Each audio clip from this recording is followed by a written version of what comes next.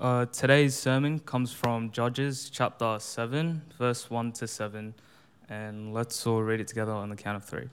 1, 2, 3. Then Jeroboam, that is Gideon, and all the people who were with him rose early and encamped beside the spring of Harod. And the camp of Midian was north of them, by the hill of Moreh in the valley. The Lord said to Gideon, "The people with you are too many for me to give the Midianites into their hand, lest Israel boast over me, saying, 'My own hand has saved me.' Now therefore proclaim in the ears of the people, saying, 'Whoever is fearful and trembling, let him return home and hurry away from Mount Gilead.' Then 22,000 of the people returned, and 10,000 remained. And the Lord said to Gideon, 'The people are still too many. Take them down to the water, and I will test for you there. And any one of whom I say to you, this one shall go with you, shall go with you. And any one of whom I say to you, this one shall not go with you, shall not go.' So he brought the people down to the water. And the Lord said to Gideon, 'Everyone who laps the water with his tongue as a dog laps, you shall set by himself. Likewise, everyone who kneels down to drink,' and the number of those who lapped, putting their hands to their mouths, were 300 men. But all the rest of the people knelt down to drink water. And the Lord said to Gideon, 'With 300 men who lapped, I will save you, and give the Midianites into your hand, and let all the others go, every man to his home.'" This is the word of the Lord. Praise be to God. You guys may be seated. So we are at the part of the book of Judges, which is my favorite part of the book, okay? And as I prepare for the message, this message really speaks personally to me. And as I consider the situation that we face in our church, I do believe that this message also speaks very personally to many different members of our church. As you might been aware, we experienced, some of our members in our church experienced loss, and some of us are sick, some of us are struggling. And for the last couple of weeks, it's just been bombarded with many bad news. In fact, before I preached, an hour ago, I received another bad news. And yet at the same time, I believe in the passage that we're about to look at together, that it is actually when we're weak that we find strength in God. Now, imagine if you are the owner of a thriving worldwide company, and you are hiring someone to be the new COO. Okay, what will you do? I'm sure you will look to hire the most qualified person you can find. Am I right? I mean, you look at their resume, their past experiences, their qualification, and then you would choose the most suitable candidate to take the company forward. You will not choose someone who just graduated from high school, who has no experience and past achievement. I think it's fair to say that we always prefer someone with good resume over someone with no experience. Am I right? And perhaps that's why we have trouble understanding the Bible. Because the Bible is not as obsessed with resume as we are. In fact, it goes the other way. The Bible seems to go against this tendency, because you and I see in the book of Judges that God oftentimes called the unqualified people and assigned them an impossible task.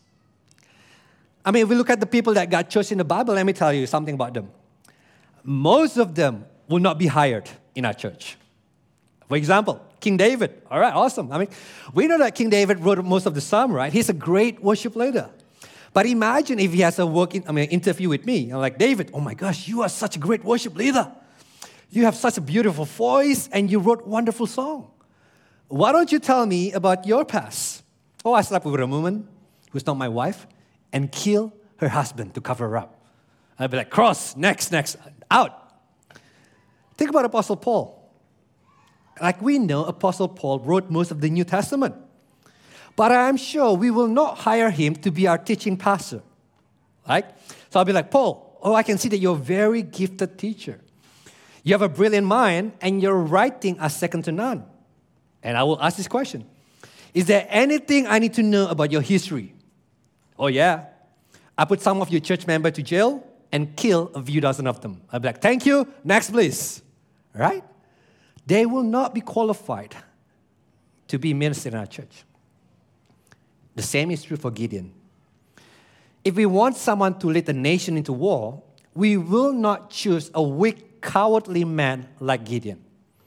But yet, he is the man that God chose to save Israel. So last week, we looked at the call of Gideon, how God came to this cowardly man and called him what? A mighty man of valor. And God, what God was doing was, he was speaking prophetically. God did not speak to Gideon based on what he was, but based on what God was going to turn him into. In other words, Gideon is not called because he qualified.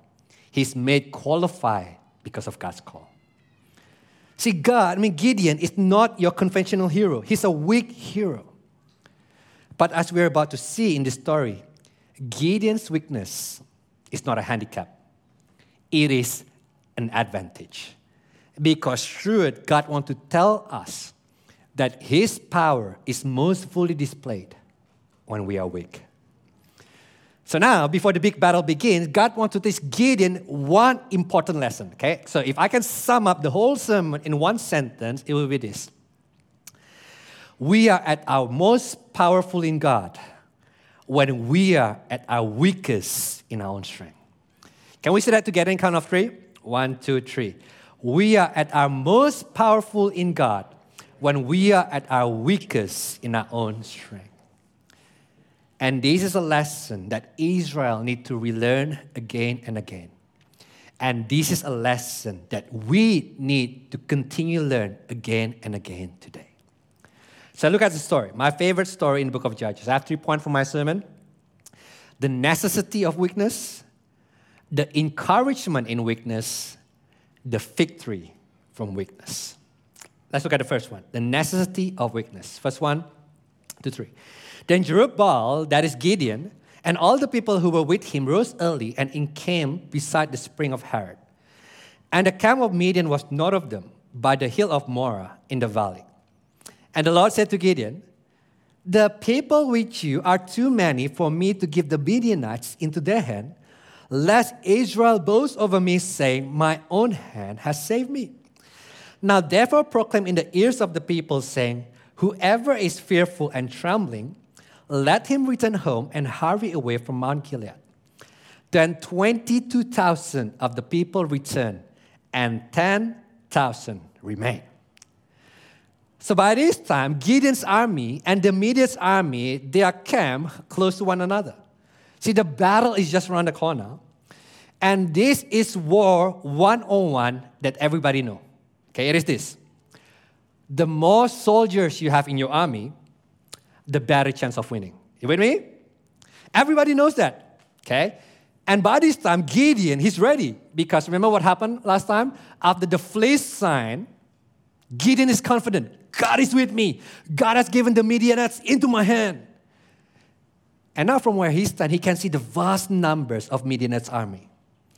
And we found out later that the Midianites have at least, listen, 135,000 soldiers, at least, in their army.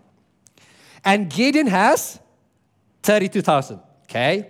Let's do some math here, okay? What's the ratio? Let's do the ratio. The ratio is 1-4 in the Midianite favor, okay? So that is not a good ratio. And Gideon will need every single man to fight this war. But then surprisingly, God says to Gideon, Gideon, you have too many men in your army. Now, Gideon's probably thinking, excuse me? God, did I hear you right? I think you might have said the wrong word. I think what you meant to say is, I have too few men. I need more men, not fewer men. Because right now, there are 4 Midianites for every 1 Israelite. The odds of winning the battle are not good. But in the eyes of God, the ratio of 1-4 are still too many. So God then commands Gideon, Gideon, why don't you tell people who are fearful and trembling to go home?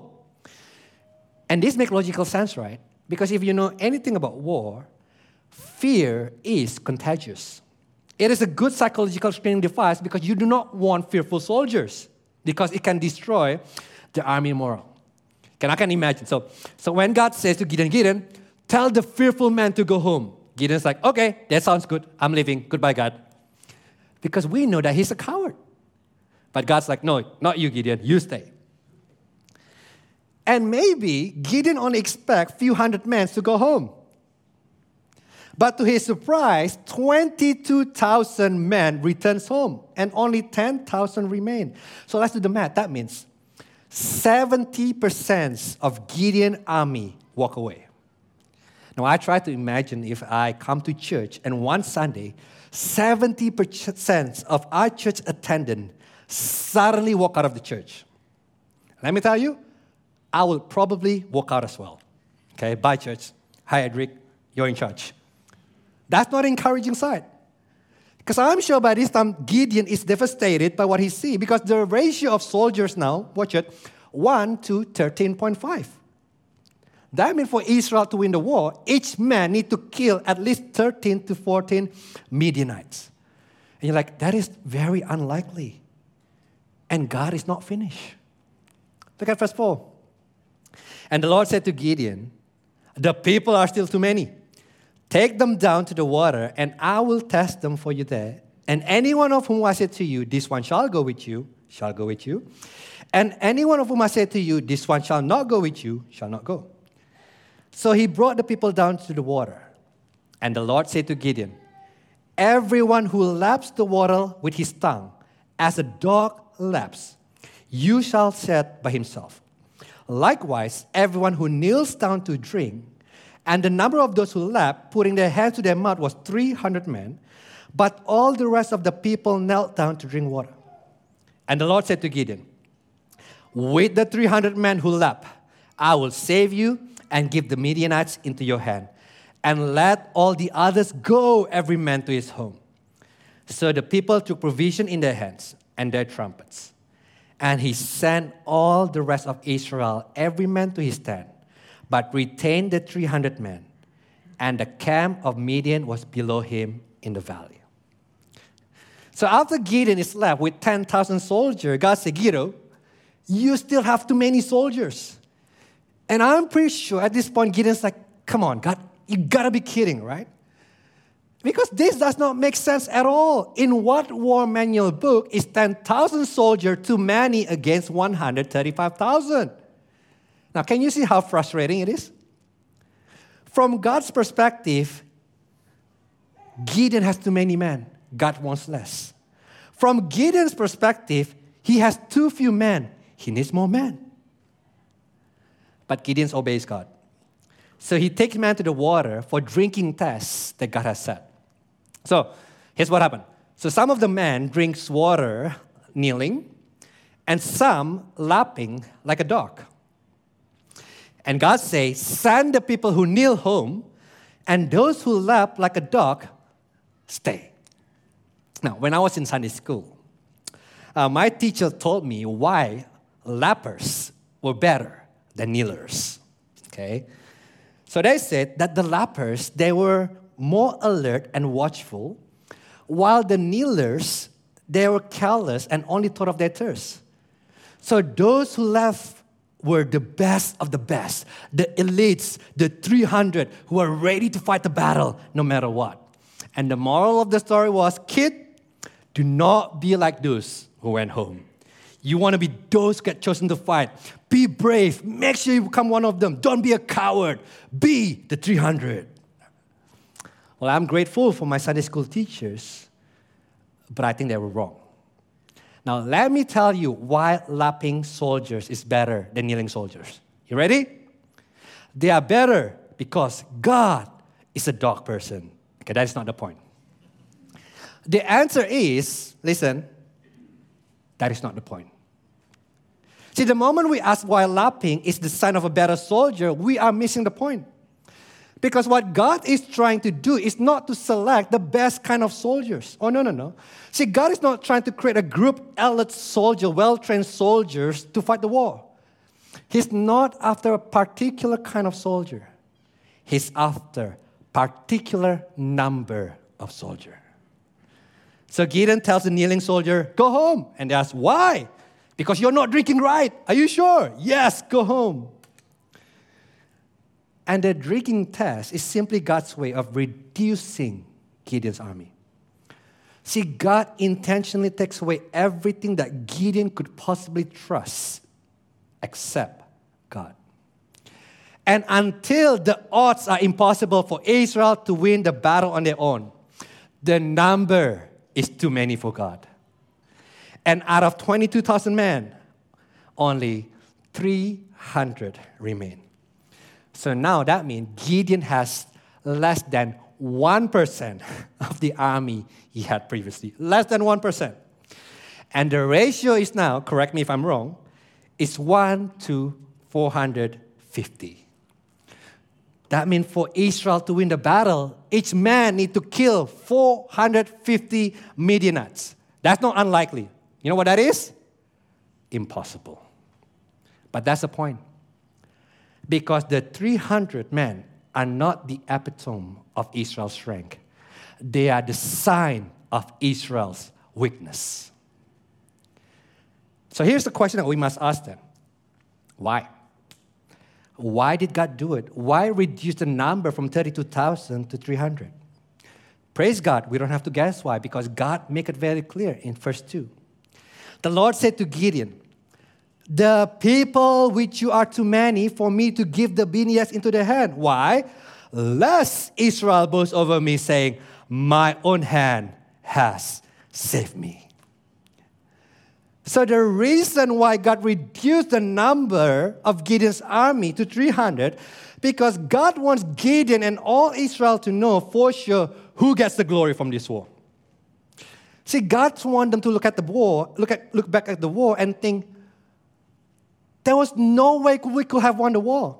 It was impossible for us to win.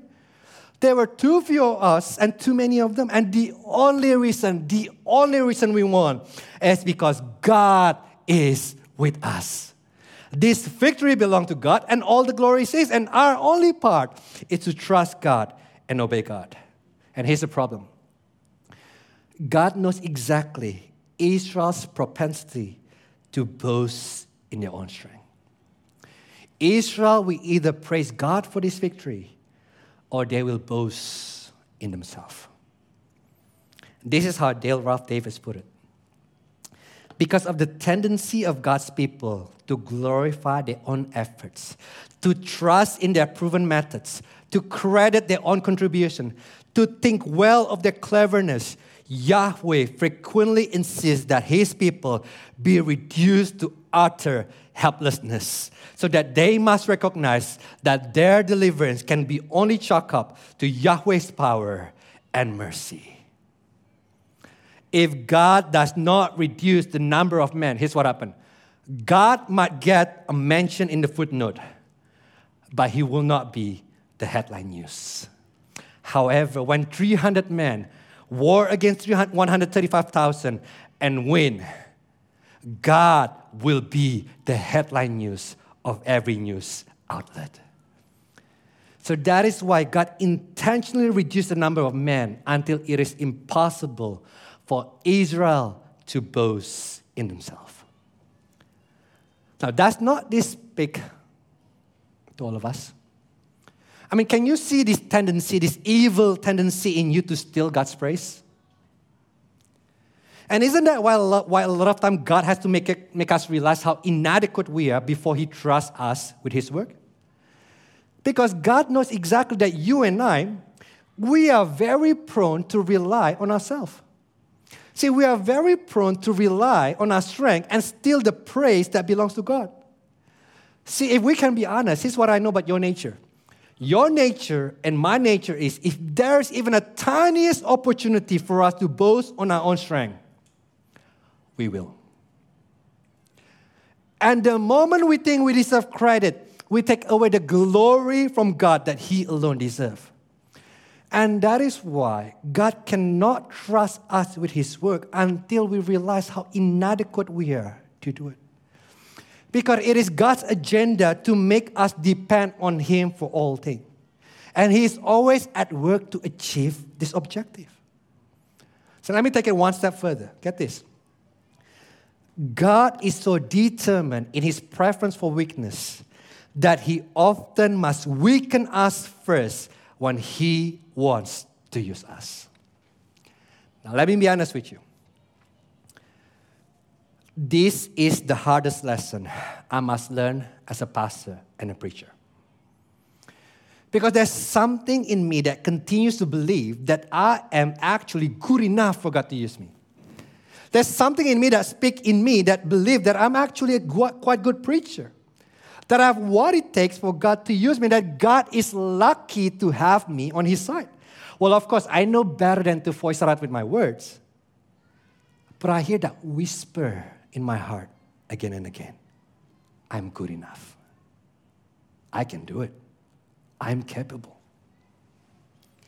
And before God can use me, He must destroy that delusional sense of strength that I have. So I remember, you guys, most of you guys know my story. I remember when I graduated from Bible college in 2009, I was ready, pretty much. I was ready to change the world. Okay, I was that optimistic, right? I was ready to change the world. I was ready to transform the church. I was ready to do mighty works of God. But here's my problem. I think I'm capable. So I rely on my own strength. Everything was centered on me and what I can do. So I wanted to do God's work, but at the same time, I wanted the praise and glory for myself. You know what I'm talking about? And that is why before I was able to do anything, suddenly I was diagnosed with leukemia. And at first, it did not make any sense. Why did God allow this to happen to me? I mean, why did God make me extremely weak on a hospital bed when I want to do God's work? But that's where I finally understood for the first time how prideful I was. It was then I understood that my strength is not an advantage. Because when I think I'm strong, I'm actually weak. But when I am weak, then I'm strong. Because it's only then I learn to embrace God's strength for me. So let me give you a warning that echoes throughout the Bible. Okay, this is a tough warning. And it is this. Our strength is more dangerous than our weakness because our strength often keeps us from relying on God's strength. Let me repeat that one more time. Our strength is more dangerous than our weakness because our strength often keeps us from relying on God's strength. Isn't that true? When you think you can, you don't seek God. You don't seek God's grace because you don't think you need it. And maybe the reason why we are where we are right now is because God is trying to convince us of the absolute necessity of weakness. God intentionally reduced the size of our army because He wants us to know how weak we are. Because then and only then we learn to lean on God's strength. So the first thing that we learn from this text is this, that God does not simply work in spite of our weakness or no. God works in and through our weakness.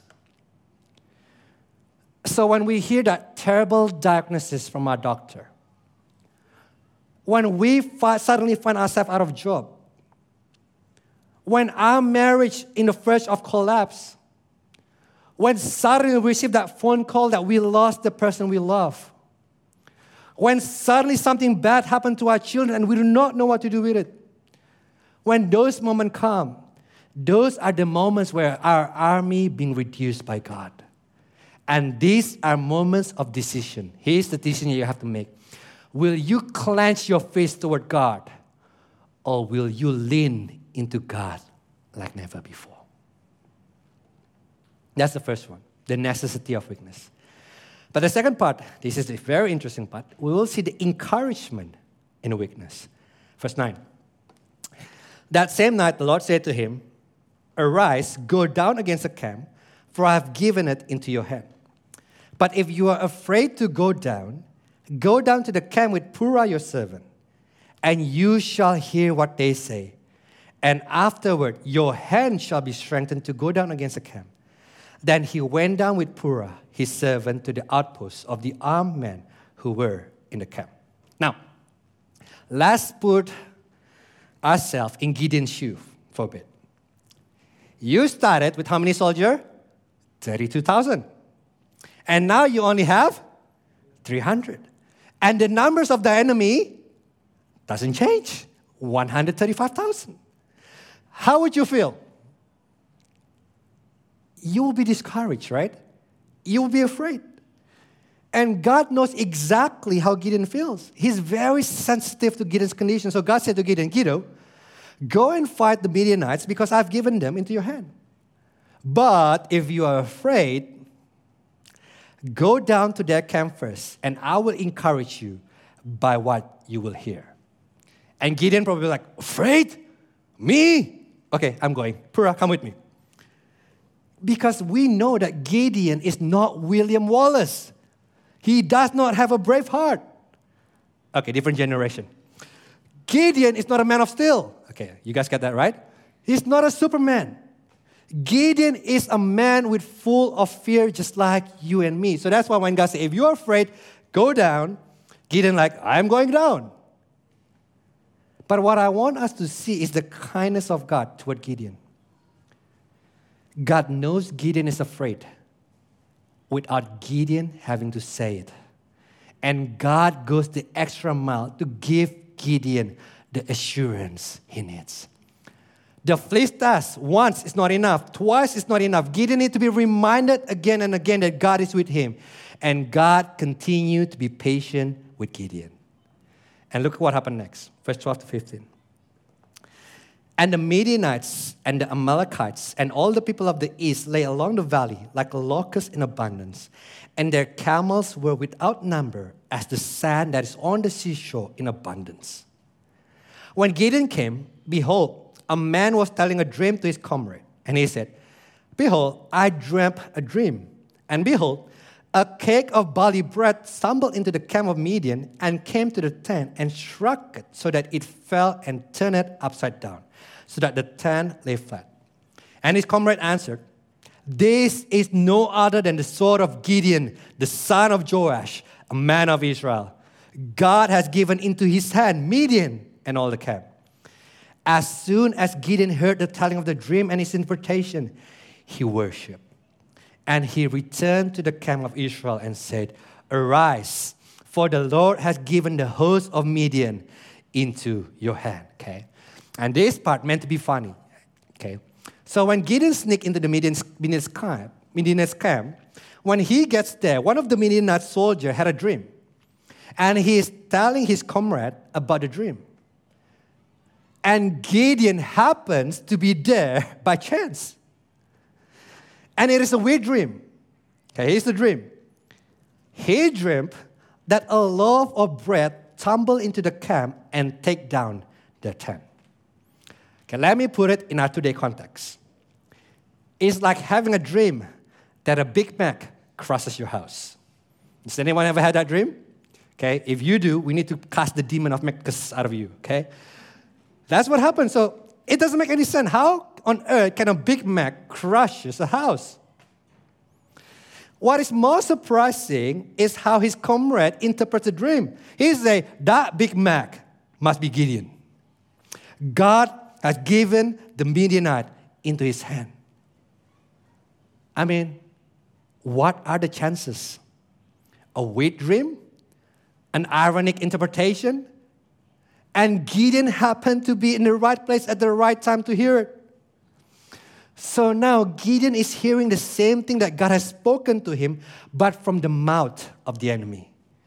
The timing and the event are too good to be true. Do you know what we call this? Not a coincidence. This is providence. God has sovereignly arranged scenario to encourage Gideon in his weakness. And so when Gideon hears the dream and the interpretation, he worshiped God. And at that moment, Gideon is transformed. From coward person, he become a very courageous person. Because now he go back to his men and say, arise, time to fight. Because God has given the Midianites into your hand. The fearful Gideon is transformed into courageous Gideon. Because now he knows for sure God is with him. And God has given the enemy into his hand. And don't miss this. Who takes the initiative to encourage Gideon? God is the one who takes the initiative to encourage Gideon, because God knows exactly what Gideon needs to hear before the battle. And let that be encouragement to you and me, Listen, God knows our fear. God knows how scared we can be. God knows how afraid we can be. It is human to be afraid. The question that we must ask is, what do we do when we are afraid? And my hope is that we do what David did in times of fear. Psalm 56 verse 3. This is what David said. When I am afraid, what did he do? I put my trust in you. I love this verse because this verse is telling me, listen, God is not offended when we are afraid. He's not angry when we are fearful. He's not harsh with us when we tremble. He does not ridicule us for our fear. He does not mock us because we are fragile. But what He wants us to do when we are afraid is to come to Him and bring our fear to Him. See, sometimes I think you and I, we have the wrong mindset of God. We think that God is only interested in a strong Christian, in the courageous Christian, in the confident Christian, in the talented one, in the sure one. But let me tell you, friend, that is not the God of the Bible. Because the God of the Bible is the God who takes fearful person, strengthen their hand by grace, and make them able to do His work. In other words, God does not need strong, capable people. He wants fearful people who put their trust in Him. And God goes the extra mile to encourage His people because He loved them. Parents, you understand this, right? As a good parent, you remind your children all the time, kiddo, I love you and I'm here for you no matter what. But do you know when you remind them the most? When they are going through difficult times. You don't say to your children, well, I told you once already when you were born that I love you. That's more than enough. You should already know that I love you. No, right? Because if we love someone, here's what we do. We are willing to assure them of our love. Especially in difficult times. And that is what God does with us in time of fear. Alistair Beck writes beautifully. He says this. We can cast all our cares upon our Heavenly Father. We can lay all of our burdens and all of our fearfulness down at His feet. And I love the last statement.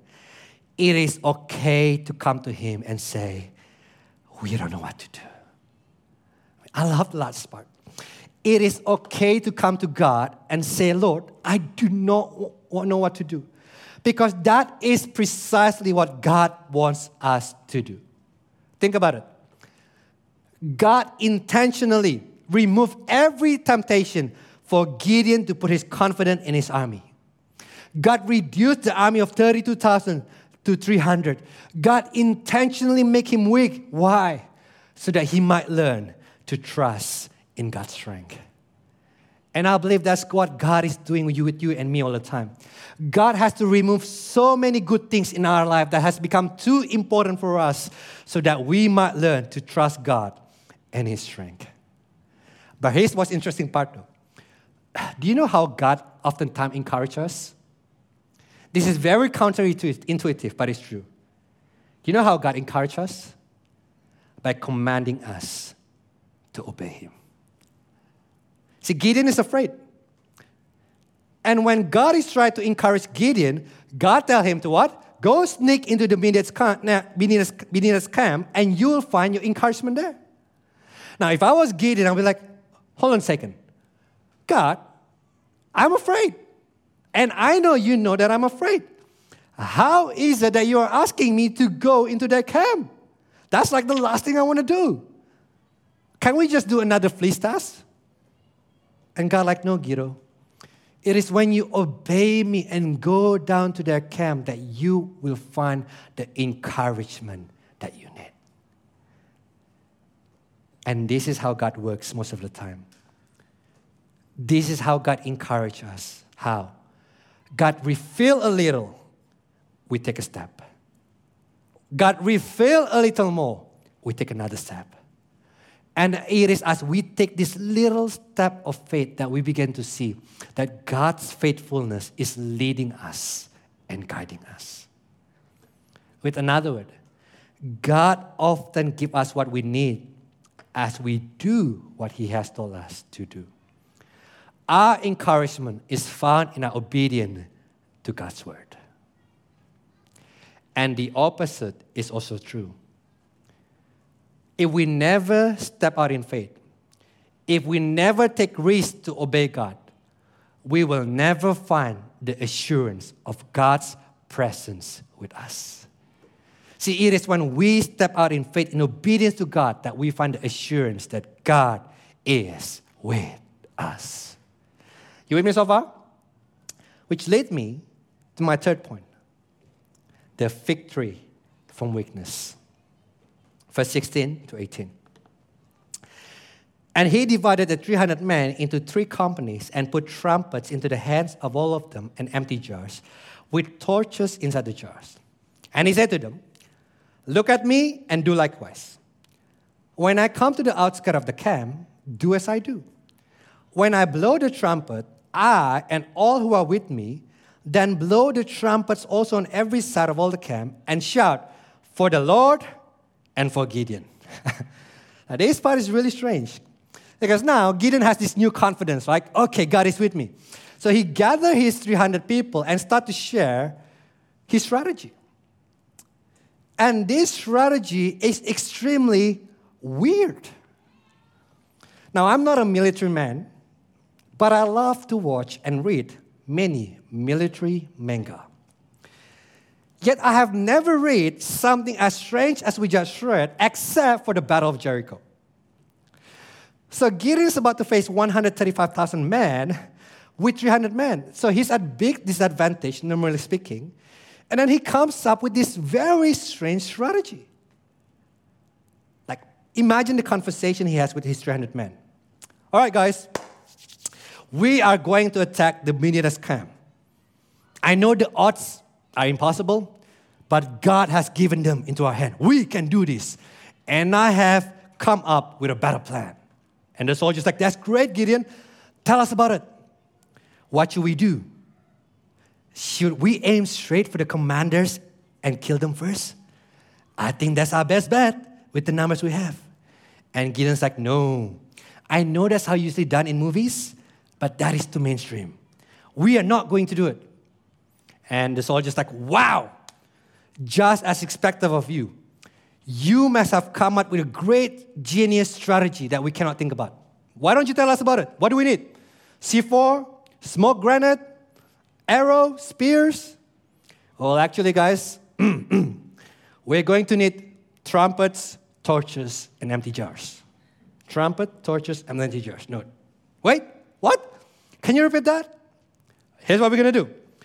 We are going to divide our army into 3 groups, and each group will carry trumpet, torches, and empty jars. And we're going to hide outside their camp, and when I blow my trumpet, all of you must blow your trumpet as well. And then we're going to smash the empty jar and shout out loud, for the Lord and for Gideon. Are we good? We're not good at all. This is not a good battle plan. Can we agree? They are going to fight 135,000 men with trumpet, torches, empty jars, and shouting. It does not make any sense. But here's the point. This strategy does not require any military skill whatsoever. Anyone can blow a trumpet, anyone can smash an empty jar, anyone can hold a torch, and anyone can shout.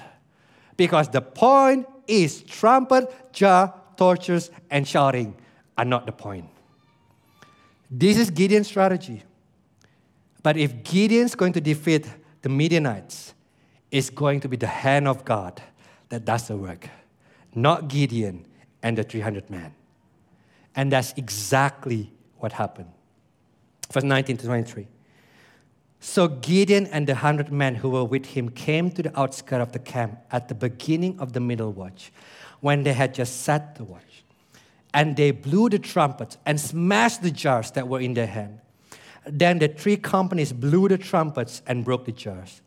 They held in their hands the torches, and in their right hand the trumpets to blow. And they cried out, "A sword for the Lord and for Gideon." Every man stood in his place around the camp, and all the army ran. They cried out and fled. Verse 22. When they blew the 300 trumpets, the Lord set every man's sword against his comrade and against all the army. And the army fled as far as Bethshita towards Zererah, as far as the border of Abel Meholah, Batabat. And the men of Israel were called out from Naphtali and from Asher and from all Manasseh, and they pursue after Midian. Pay attention. When they blow the trumpet, when you hear that, toot, toot, it is not Israel who's on the move. Do you know who's on the move? God is on the move. It is God who set every man in the Midian's army against their comrade.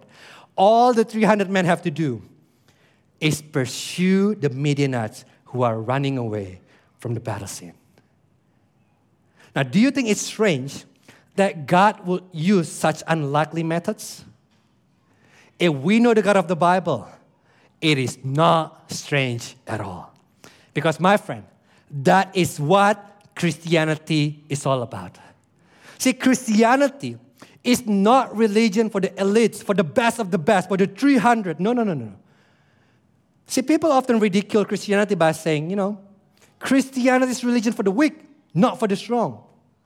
And I will say, you're absolutely right. I cannot agree more. Because Christianity is not for those who are strong, but for those who know that they are weak. And this is something that we need to be comfortable with, because in the economy of God, weakness is strength. It is when we are weak that we are strong, because it is our weakness that makes God's power perfect in our life. In other words, God does not want strong Christian. He wants weak Christian who know that their God is strong. Because then, no one can take credit but God. God chose Gideon not because he's strong. God chose Gideon because Gideon is weak. And that is why God makes the army as small as it is. And that is why the battle plan is as weird as it is. Because God is saying to them and us, I want you to know without shadow of doubt that I am the one who set you free. That I am the one to fight for you. That I am the one who does all the work. That I am the one that deserves all the glory. And you should worship no other God but me. So that when the 300 men return home, they cannot return home singing of what they have done. They can only sing of what God has done as they watch. And let's finish the story. Verse 24 to 25. Gideon sent messengers throughout all the hill country of Ephraim, saying, Come down against the Midianites and capture the waters against them, as far as Bet-barah and also the Jordan. So all the men of Ephraim were called out, and they captured the water as far as Bet-barah and also the Jordan. And they captured 2 princes of Midian, Oreb and Zeb. They killed Oreb at the rock of Oreb, and Zeb they killed at the winepress of Zeb. Then they pursued Midian, and they brought the heads of Oreb and Zeb to Gideon across the Jordan. So Gideon seek the help of the tribe of Ephraim, and they capture and kill 2 prince of Midian, and they bring their heads to Gideon. The story is not finished, but today we'll finish there. But let me give you a word of warning.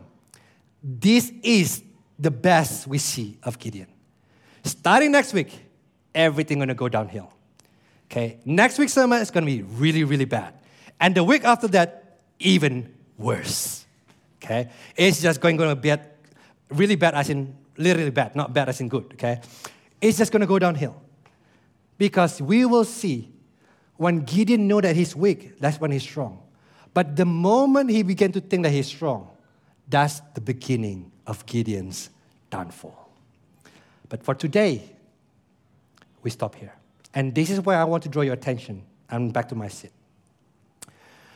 Throughout the book of Judges, we see these repeated patterns that God sends salvation, not through strength, but through weakness.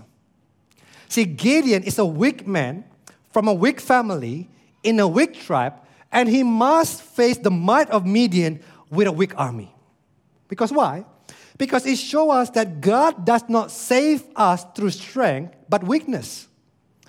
Because the story of God's salvation in the book of Judges is just a mirror of shadow of the ultimate story of salvation.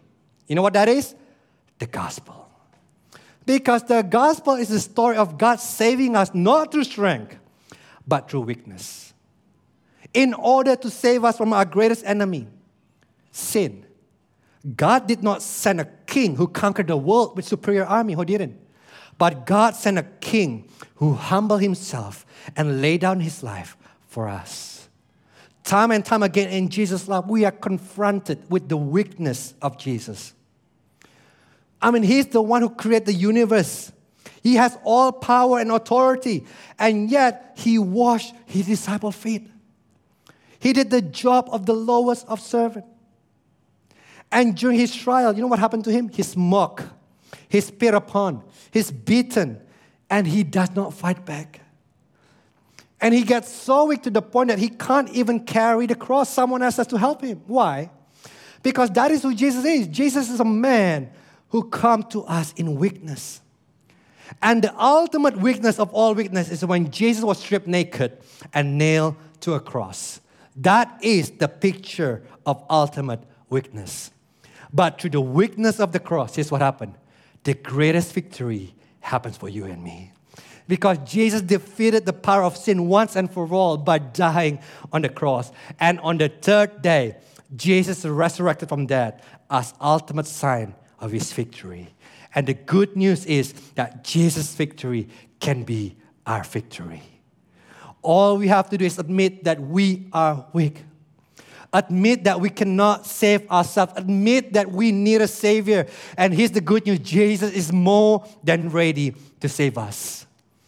We cannot be saved if we think we're good or able.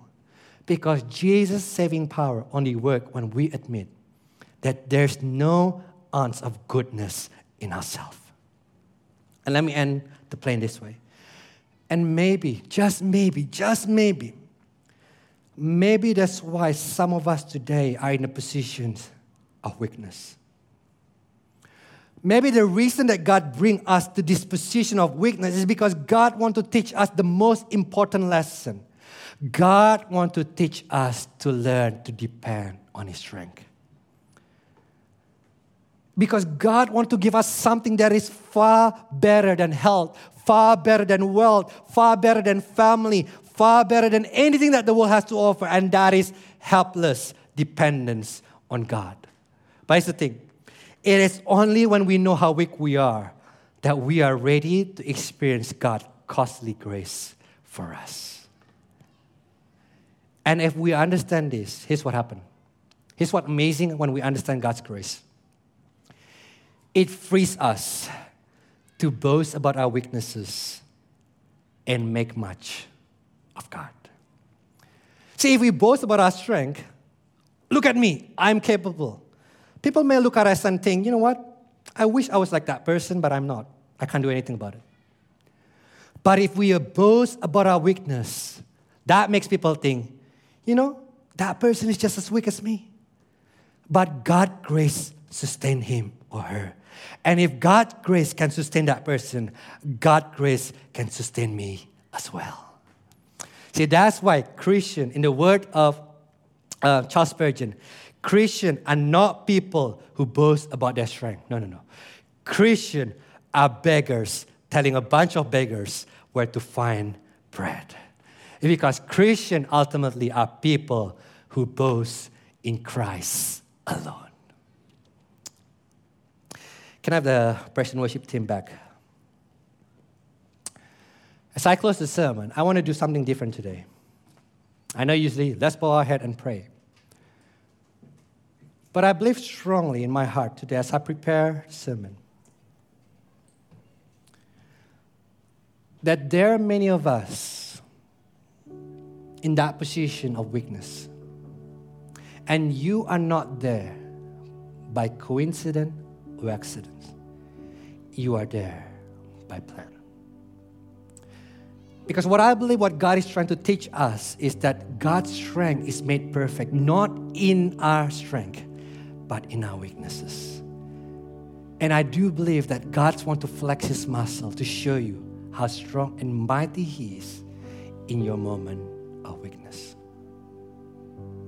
So as I close the sermon, I want to do something different, and that is, I want to give you space to admit and to confess that you are weak and you need God. Now, I'm not saying every one of us are in that place, but I do know that there's some of us in this place that you are in a position that right now that you just like, God, I'm so tired. God, I'm so weary. God, I don't know if I can survive a single day more. And you are on the verge of collapse, and you are at the end of your strength.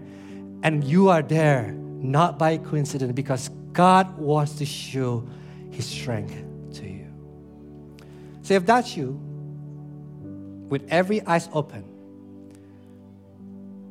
I want to give you the space to boast on your weaknesses so that God's strength made perfect in it. So if that's you, just raise your hand in count of three. Just really put your hand really high. That's me. Lord, I'm a place of weakness and I need you. In count of three. 1, 2, 3. Just raise your hand really high. Now look around. Those of you who do not raise your hand, look around. I'm going to give you a homework right now. And that is, and where we're about to pray, why don't you, if you're sitting next to someone who raised their hand, well, there's so many of them. Why don't you lay hands for one another? Pray the prayer of faith for one another as we about to ask for God's strength for one another. And if you see someone, if you do not raise your hand, if you see someone raise their hand, why don't you lay your hand on them? And why don't we pray together and ask for God's strength together? Let's do that. Okay, let's do that as a church. Let's learn to pray together as a church. Let's pray. Dear Heavenly Father, I have no idea what your people are experiencing right now. I have no idea what kind of mountains lies before them. I have no idea what kind of army are they facing right now. But I do know that with you, nothing is impossible. All you need is just 300 men who are willing to put their faith in you to overcome 135,000. And so today we come together to you as a church. We pray together for our brothers and sisters who are facing giants, who are facing that army that overwhelms us. And we right now, Lord, we want to confess that we are weak people. We want to confess that we cannot do this. We are weak and we need your strength. We need your grace, Heavenly Father. We need your hands of provision to work for us. Because we do not know how we can survive without you. So right now, Lord, in our position of weakness, we confess that we are weak. But we also confess by faith that we have a strong God. We have a mighty God. We have a powerful God whose grace will not fail us. So today we confess boldly, God, may your strength made perfect in our weaknesses. May our weaknesses lead us to lean more on you. And God, we speak by faith. Right now we trust in the coming days that we will see that your hand work in our life. That we will see your hand, your grace make the impossible possible. So I pray, Lord, for our church. I pray for many of my brothers and sisters. I pray for myself right now that we may experience your goodness, that we may experience your supernatural strength in our moment of weakness, so that our mouth will cry out, this is not my victory. This is not because of my strength. This is God's victory by God's strength. And therefore, all glory, honor, and praise belong to God alone. We may boast not in our strength, but may we boast in Christ who is strong for us. And we ask this prayer in the name of your beloved Son, Jesus Christ, we pray. Amen.